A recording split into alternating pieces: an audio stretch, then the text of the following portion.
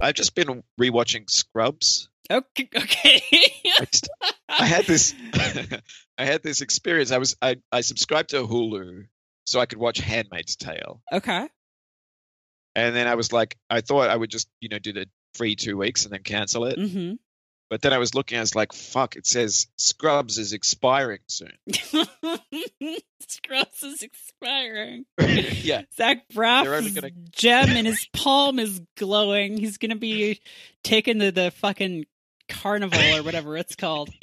Yeah. Carousel. So I'm like, I don't want to miss out on. Well, first of all, I watched all of Felicity because that was expiring.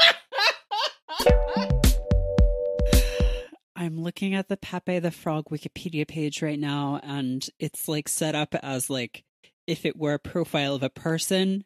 Like it says Pepe, it has a picture of him, and it says information: species, frog, gender, male, and also frog meme redirects here for the image of a frog riding a unicycle. See that boy. Oh, it's so close to being like a positive. I mean, there's such a nearby alternate reality where that's just like something that we cherish as part of our culture, right? Mm-hmm. It's like that rescued the idea of art ownership for the future generations or something like that, right? It's close.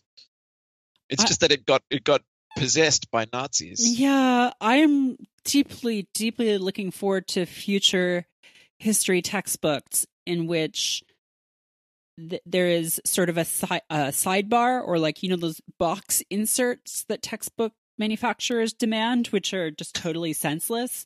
In which there is one on sort of a brief history of Pepe the Frog, which details, his history and like his sort of adoption and sort of appropriation by Nazis, but his origins as sort of a symbol of how it feels good, man, to urinate with your pants off.